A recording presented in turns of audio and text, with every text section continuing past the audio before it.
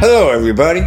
Big Daddy Graham here with another segment of Big Daddy's Countdown, where we're trying to find the 100 greatest albums ever made. I believe this is the first double album that's making the grade here today, and that's the great soul record, R&B, pop, whatever you want to call it, soundtrack record to a movie called Shaft, released way back in August of 1971, starring Isaac Hayes. Not the only reason Isaac Hayes got involved with this record at all was he wanted to star in it. He wanted to be Shaft. They didn't want him to do Shaft. They didn't want him to do the soundtrack. They wanted one song, Shaft. But then that one song was so stinking great. They said, all right, will you do the soundtrack for the album? Again, Isaac Hayes says, yeah, I'll do it. Thinking, well, now they're giving me the whole soundtrack. Don't put me in the movie. Which they do in a tiny little part.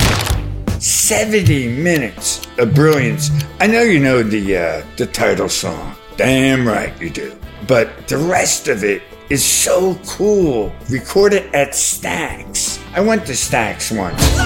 A recording studio like in the sticks of Memphis. Not downtown Memphis. Isaac Hayes had a restaurant that we went to when I went to Memphis, but his recording studio was out in the sticks. Like, you weren't driving a car out to this joint. To get my drift, we went on a tour bus that took us there, where I saw Isaac Hayes' solid gold Cadillac.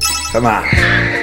Shaft wins the Oscar. The soundtrack does. And it's the first time that an African-American guy wins an Oscar for a non-acting role. No cinematographers, no directors, and he actually wins the Oscar.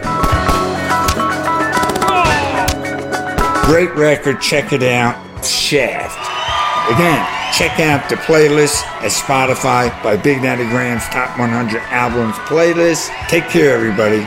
Later. Damn right.